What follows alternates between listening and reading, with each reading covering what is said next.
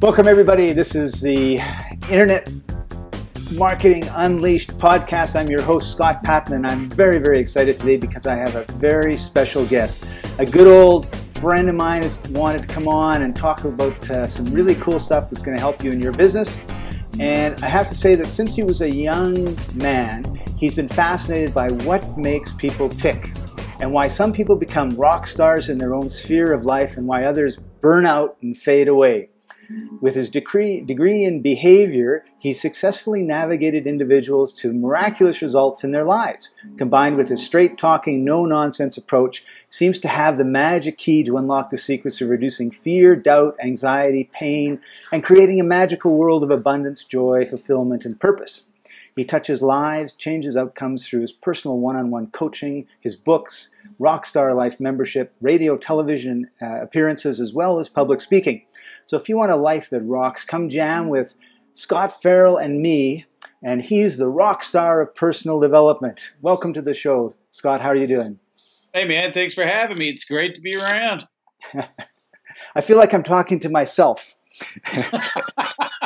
Hey, Scott, you look good today. So do you, Scott. Thank you. That's right. That's right. So you came out with a book. It's called It's Not Them, It's You. So tell me a little bit about it. It's funny.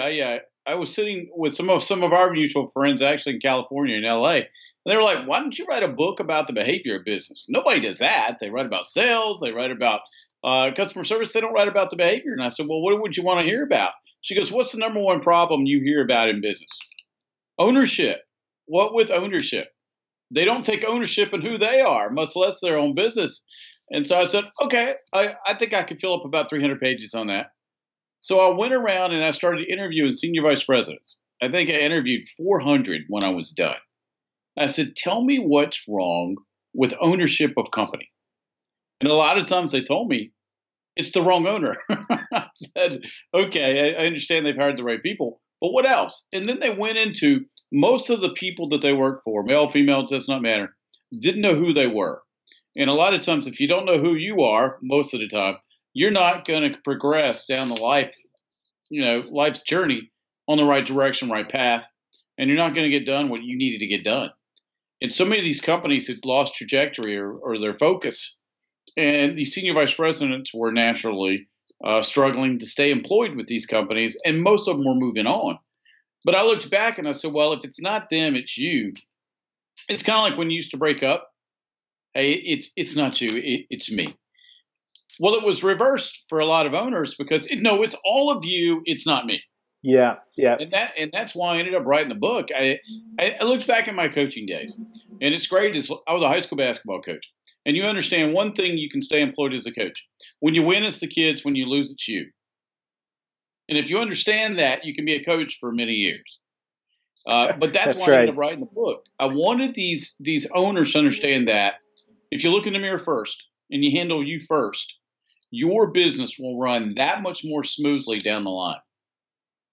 Yeah, I totally agree. You reminded me of when I was an assistant manager at a grocery store, and I'm sitting across from the store manager, and he is dead serious when he says, you know what? If we had 50 employees that were clones of me instead of everybody else that's out there, this store would run so smooth. And right. I'm biting my tongue because all I can think about is every problem I have every day that I have to solve, you caused. You were responsible for him and him getting mad at each other, and I had to break up the fight, right? Oh, yeah. Or you ordered 500 cases of something we sell a case a year of. Yeah. Oh, yeah. So, yeah, I can totally see stories that people told me. I was just dumbfounded at some of the stories I heard. What was one of your favorite stories, Scott? It was how people hire. And I deal with a lot of first, second, third, fourth, fifth generation. Well, a lot of these guys are making it to the fifth generation. And they stopped hiring on skill level and hired on cup size, high heel size, leg length. And this one guy had repetitiously gone through 4 or 5 salespeople, and it was getting ready to cost him his company through a sexual harassment suit. Ouch. No, naturally, I can't reveal any names or No, company of names. course not. And we don't want that. Okay, But I I mean, can see that's an one important time you story. screw up. Okay, you've Yeah. messed up one time. You've four. Are you serious? I always say I make lots of mistakes, but very rarely do I make the same mistake twice. Mm-hmm. Yeah, come on. And that's right. You got to learn from your mistakes. It's yeah, cool. So what are some of the tools people can use? I mean, this is a great point, right? I mean, you need to know who it is that you want to hire for the job, get the right person in the right position. Right. So what are some ways that people who are interviewing can hire more effectively? Well, let me go back to my first premise of the book. It's not them, it's you. You got to figure out who you are first. Okay, let's figure out what your purpose, plan, direction. Let's figure out your skill set, who you are, all your insecurities, all your programming. Let's get that out of the way first. Now we get to hiring. You always want to hire the right person for the position. So many times I see today, I went out to get coffee. Oh my goodness. I think they found the most antisocial, unintelligent person they could find. Very sweet. But when I'm having to count change back for the girl who's working there, and this happens often, I'm, here, let me do it. I'll tell you what to give me back, and we'll go through this way. Now, what'd you order again? Okay, I just wanted a cup of coffee. Nothing in it. Just a cup of coffee. We've got to stop just hiring anyone and handing them a position. We've got to hire people with a specified skill set. It's funny. Look at the election this time. We've got people protesting. And I'm not talking about the paid ones, but I'm talking about people on both sides that can't handle a situation they're not equipped for. They've never been told no. They've never been told this is your skill set. Follow your skill set. So many times we've told people they've had a talent in an area and they really don't. So you want to hire people. I always tell people, if somebody comes in for a job interview with me, that's for a creative. If they don't have purple hair, if they don't have piercings, if they don't have tattoos, if they don't have something that's creative, why would I hire them? And when you sit down to speak with someone, let's say I own a grocery store. So you're saying you would never hire me because I have no piercings and no tattoos. Okay. No, but you're from Canada, so that makes you cool. And you like Rush. If you come in and tell me I'm a Rush fan, you're hired. I don't care what it is. There you go. Everyone make a note. Rush fan. Scott will hire you. If you're a Rush fan, just hire him. But Scott, you reminded me of when I went to get, well, I don't drink coffee, so I go into Starbucks and I get a juice and a muffin, right?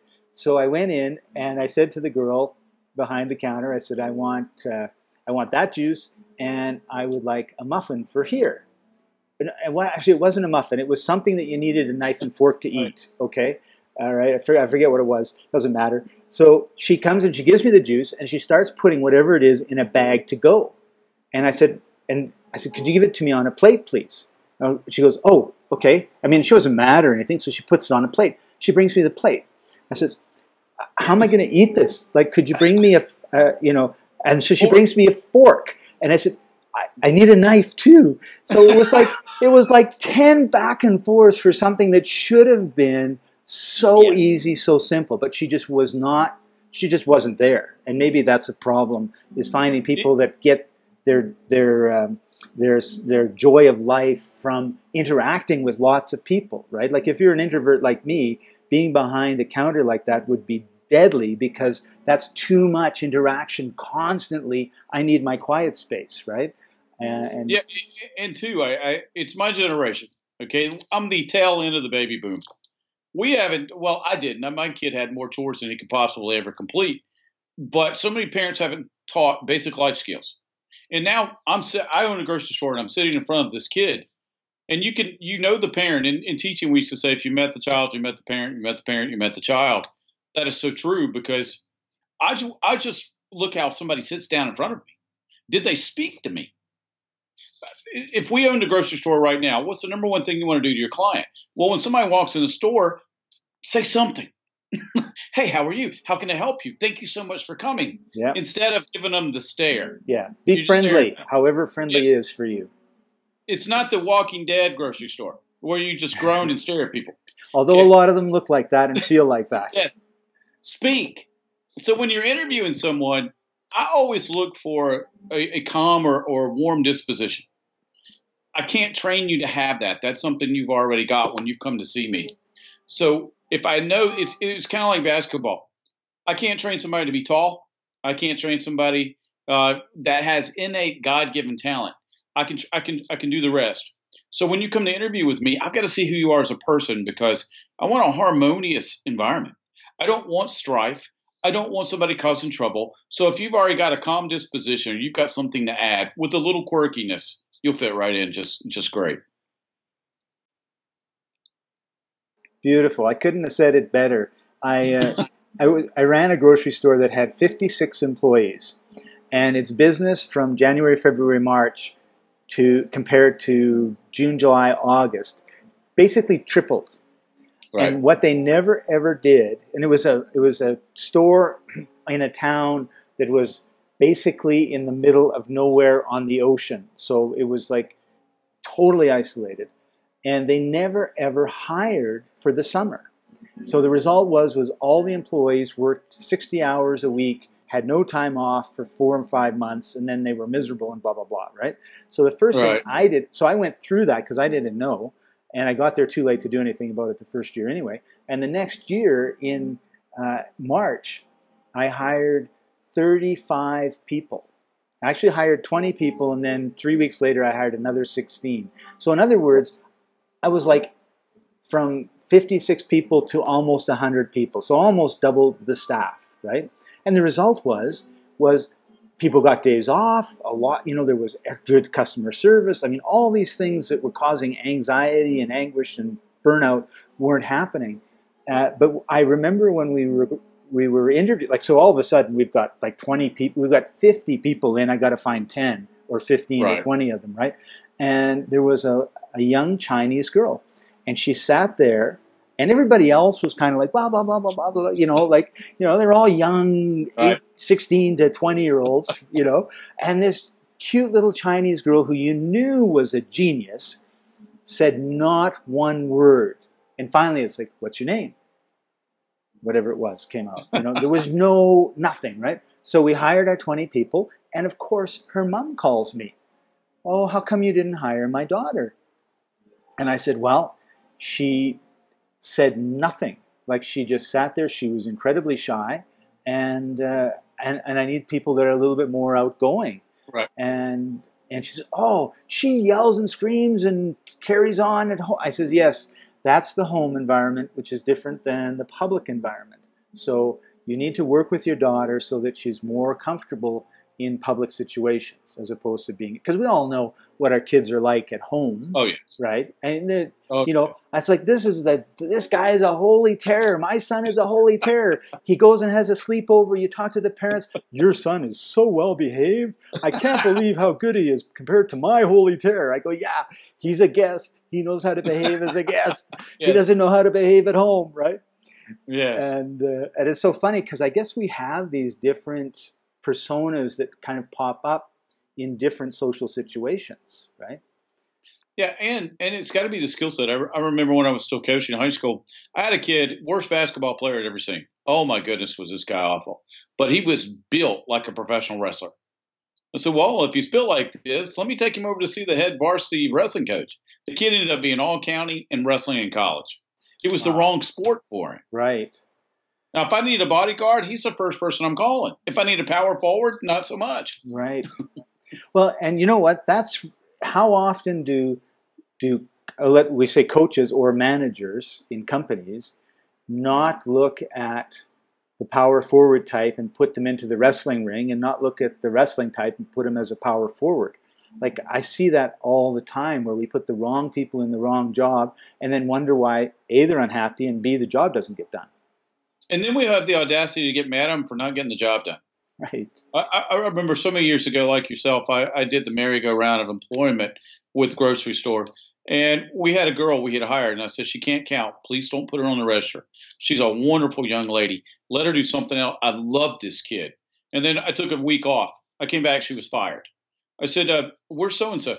Oh, we fired her. She was stealing from the register. No, she wasn't. She can't count. I thought I'd made that clear. I told you never to put this young lady on the register. Right. We set people up for failure. Right. Instead of going, hey, this looks like your skill set. Am I right or wrong? Well, tell you what, we've got this position over here. Why don't we put you there and let you blossom? I never put a kid on the floor in basketball that could not fulfill the role or position because I was setting the team up and for them for failure. Right. So how did you deal with the people who thought that they were a power forward but were a wrestler? Okay. So in other words, they wanted, because this happened to me a lot too. It's like, Scott, I want to be a manager, right? And they didn't have the capabilities of being a manager. So they have really good skills, and if they use them here and they just were satisfied, but they're not satisfied because they look over here and they think this is, oh, so much better, more prestige, more money, more whatever, right? And I'm going to be unhappy here, but I don't realize that. So how do you get them from this is, so it's one thing to say, okay, I can see your skill set, I'll put you in the right place. But sometimes people are in the right place and they want to go to the wrong place. How can we deal with that? Failure is a good teacher. I had many kids go, Coach, I can be the point guard. I can play center. Okay, I'll give you a chance. We'll start in practice. Let's see what you got. A little dose of humiliation. About 5 minutes later, they don't want to play that position anymore. You give people a chance. Sometimes, it depends on where you come from. I meet a lot of kids who've never been told they couldn't do something. Okay. Again, I never watched American Idol, but I got a feeling I'd love Simon Cowell because if Simon really liked you as an artist, you had talent. And if he didn't like you, you knew you didn't have any talent. We haven't told kids they don't have a skill set in this position. So I've always had a philosophy, I'll give you a chance. Now, the market's going to tell you yes or no. So if you can't, like a couple of times down on the floor with a kid who can't really play the position, the guy's stolen the ball from him twice, got rebounds on him, he don't want to play it anymore. I'm going to give you an opportunity to see what I see or don't see, and then we're going to reassess because the market will always flush out whether you have that skill set or not, whatever it is. Right. You reminded me of an assistant manager when I was managing a store who wanted to be promoted up, and he was mad because they promoted someone above him from outside the store, which was typically what the company did. And I said to him, okay, if you want to get to the next position, then you have to write me a letter and tell me that you're willing to go anywhere, because I happen to know that 500 miles away is an opening that you're certainly qualified for. And so I forced him to really think about what he wanted in his life. I have this beautiful life in this small town where I've got a good position and I have no worries, and my kids are in school, or I can uproot everybody. My wife has a job. I can uproot everybody and I can move 500 miles away into a more stressful position. My wife doesn't have a job. I don't know if my kids are going to like school. I don't know if I'm going to like this, and I gave him like 2 weeks and actually called the manager of the other store, told him the situation and said, yeah, like, Brian, when you're ready, the guy's name was Brian, when you're ready, you can talk to Joe, the store manager over there, and see how you guys feel, and then I'll talk to the boss and see what we can do. And he came back and he said, thank you very much for everything you've done for me. I'm going to stay here. And I was like, okay. But deep down, it was like, yes, you're going to be way happier here where you've lived all your life and you are happy. Like, he is happy. All it was his ego, because people say, how come you didn't get promoted? Well, it's because the company policy is to promote from out of town, because they want their managers to have all that varied experience, right? Oh, I understand that. Yeah. Cool. So, any other things you'd like to share about the book? And the book is, it's not them, it's you. Correct. And I wanted to, we always talk about leadership, and people always ask me, are leaders born or are they cultivated, so to speak? Yes. There are some people that are born leaders. There are other people that have a skill set that we can adapt to a leader, but I wouldn't want them necessarily to be the head boss. But it still goes back to the origin of who are you, where are you going, what's your purpose, what's your plan, what's your direction? Because I tell people, if you can answer 2 questions for other people, you're gonna win in business. Why should I, and what's in it for me? Because I used to walk up from my classroom, from my players, from my clients, and go, I'm gonna answer 2 questions for you right now, so you can go ahead and relax. All right, what's in it for you? I'm gonna list it. Why should you? Here's why. All right, I've just told you why you should listen and why you should do this. If you can do that in business, you're not going to have a shortage supply of customers, nor will you have a shortage supply of employees. And I tell bosses, your competition needs employees. Don't keep everybody. I always tell people regularly go in and fire people that aren't doing the job. I mean, if Peter Drucker, the great guru of business, if he's right, it's 20, 60, 20. 20 are going to overexcel, 60 are going to do enough to get paid, and then 20 got to get fired. I still believe that. That's how it was in basketball. I got a 13-man roster. That last kid, he's just hanging on by his fingernails. But if I could get him to buy in and believe that what he was doing was worth it, even though he'd never played, I'd done something. And I never had a problem with buying because I understood there was only 13 of us and we had to get through this. But when you're running a company, let's say from 5 to 50 or 5,000, you got to have buy-in for the employees, and they've got to know why they're there, and they've got to understand they have value, and they've got to understand that at the end of the day, they'll get to use their skill set and have some ownership in that enterprise. And if you can do that, you're going to be successful. Boy, and that's something that almost nobody does. Mm-hmm. That's why I wrote the book. Yeah. Because how did I know that? I went and asked people. It's like being married. People go, well, how did you know your wife wanted that? I asked her. Hey, honey, where would you like to eat dinner for the next 3 times we go out to eat? She'll give me 3 things she wants to do. Why don't you ask your employees? Yes. Wow, that's earth-shattering. Wow, I sound so smart. I asked somebody a question. That's right. Well, and I think that's a really good management strategy, is to go around and ask questions and find out what the problems are and find out how you can solve the problems. Yeah, it's funny. I got to meet Mr. Arthur Blank, the one of the founders of Home Depot, and I got to go over his house one night, and he gave me a tour of his home, and I just asked him, "What made you the most successful?" And he would tell me about his interactions with his employees. He used to actually go in the store and chat with the employees. What do you think could get this better? How do you like the department? What do you need from me? Okay, how would you have felt in the grocery store if the CEO came by and said, Scott, you're doing a great job. What else do you need? I'll go ahead and supply it so you can do an optimal job for me. Be ecstatic. Okay. And the way it was they came in the store and you were petrified because there was 14 executive levels between you and that person, and they were all there, and they were all picking at this and picking at that, and then there was no chance for any sort of conversation with him at all because there was 14 other guys listening. I'm exaggerating, but listening in to make sure that if you said anything wrong, they jumped in or they were ready to hammer you when he left. Yeah, I've always been over the idea that if I'm the CEO, I'm coming when nobody knows I'm coming. Yeah. I want to see my real employees and my real environment. And if it's on me as the CEO, I want to be able to correct the things I'm not doing right. And then if it's an employee issue, I handle that, but I handle that privately. But the only way to get a true evaluation is not having the 14 goon squad come in at one time. It's come in. Most employees couldn't pick the CEO of a company out of a lineup at the post office. So it's going to be in secret. You could walk in just in your everyday clothes and nobody's going to know who you are. And then if you go, by the way, I'm the CEO. Sure you are, brah. Whatever.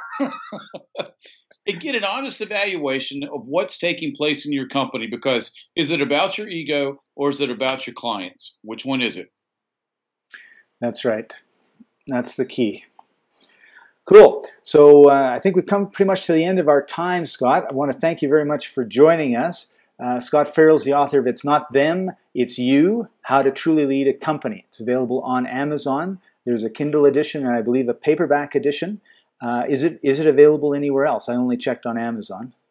It'll be available on my website, scotferrell.com, spelled with 1 T. Okay, cool. So before we go, Scott, I'd like you to leave us with one tip, like your best tip for businesses in terms of how they can truly lead their company, or for people in companies that want to become the leaders in the company in the future.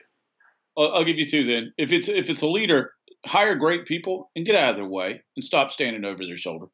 Give them a task and move. Now, if you want to get up, do something nice for somebody. Show some gratitude. First step's always gratitude. If you start with gratitude, you definitely will progress up the chain. Awesome. Well, thanks for joining us, Scott. Really appreciate you. I'm glad we've reconnected. We've known each other for years, and this is the first time we've been kind of face-to-face for a while, although we chat all the time, it feels like. And thank you for joining us, everybody. And to take Scott's last tip, I really appreciate having you join us on these shows to listen. I really appreciate your feedback and your support. So thank you very much. You've been listening to Internet Marketing Unleashed, and we'll see you next time. Bye-bye. Take care.